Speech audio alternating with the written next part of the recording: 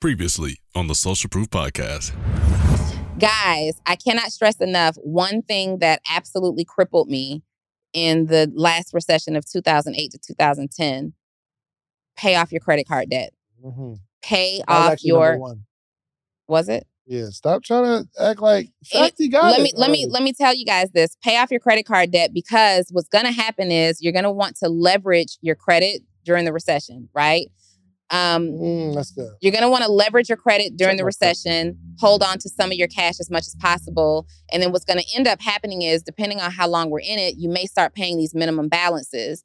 And then when we're on the other side of the recession, you have leveraged your credit and maxed it out, or you're late having payments. So now you're coming out of the recession, building financially, but you also now are crippled from a credit perspective, and your options will be significantly limited.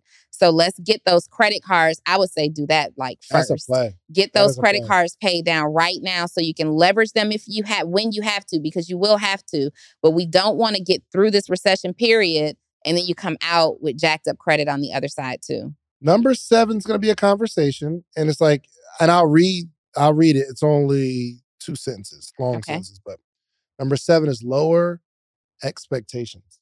Okay. You're giving it a chance before you judge it, or? I want to hear what we're talking about. Okay. Having it all is mostly a myth that few attain.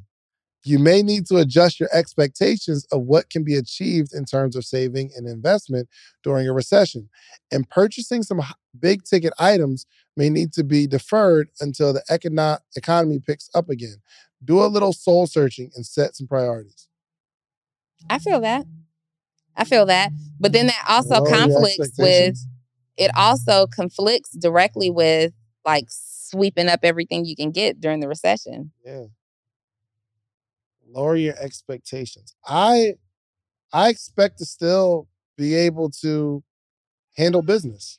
I don't know what to expect, because I'm in such a different position this time around than I was the last time. But I think it's even more dangerous now, because we have a lot more going out. Yeah. It's a lot more going out. For sure. But I mean, it's relative, right? What I had going out at that time was based on what I had coming in. Come join the most amazing live mentorship and accountability group for entrepreneurs every morning. Let's go. The Morning Meetup. Do you have a business idea you need to get off the ground? Do you currently work a 9-to-5 and are looking for supplemental income? Come and network with like-minded individuals and take your business to the next level. Every morning from 8 to 9 a.m. Eastern Standard Time with David Shands and friends. Try the Morning Meetup today for just $1. Head over to themorningmeetup.com. That's themorningmeetup.com.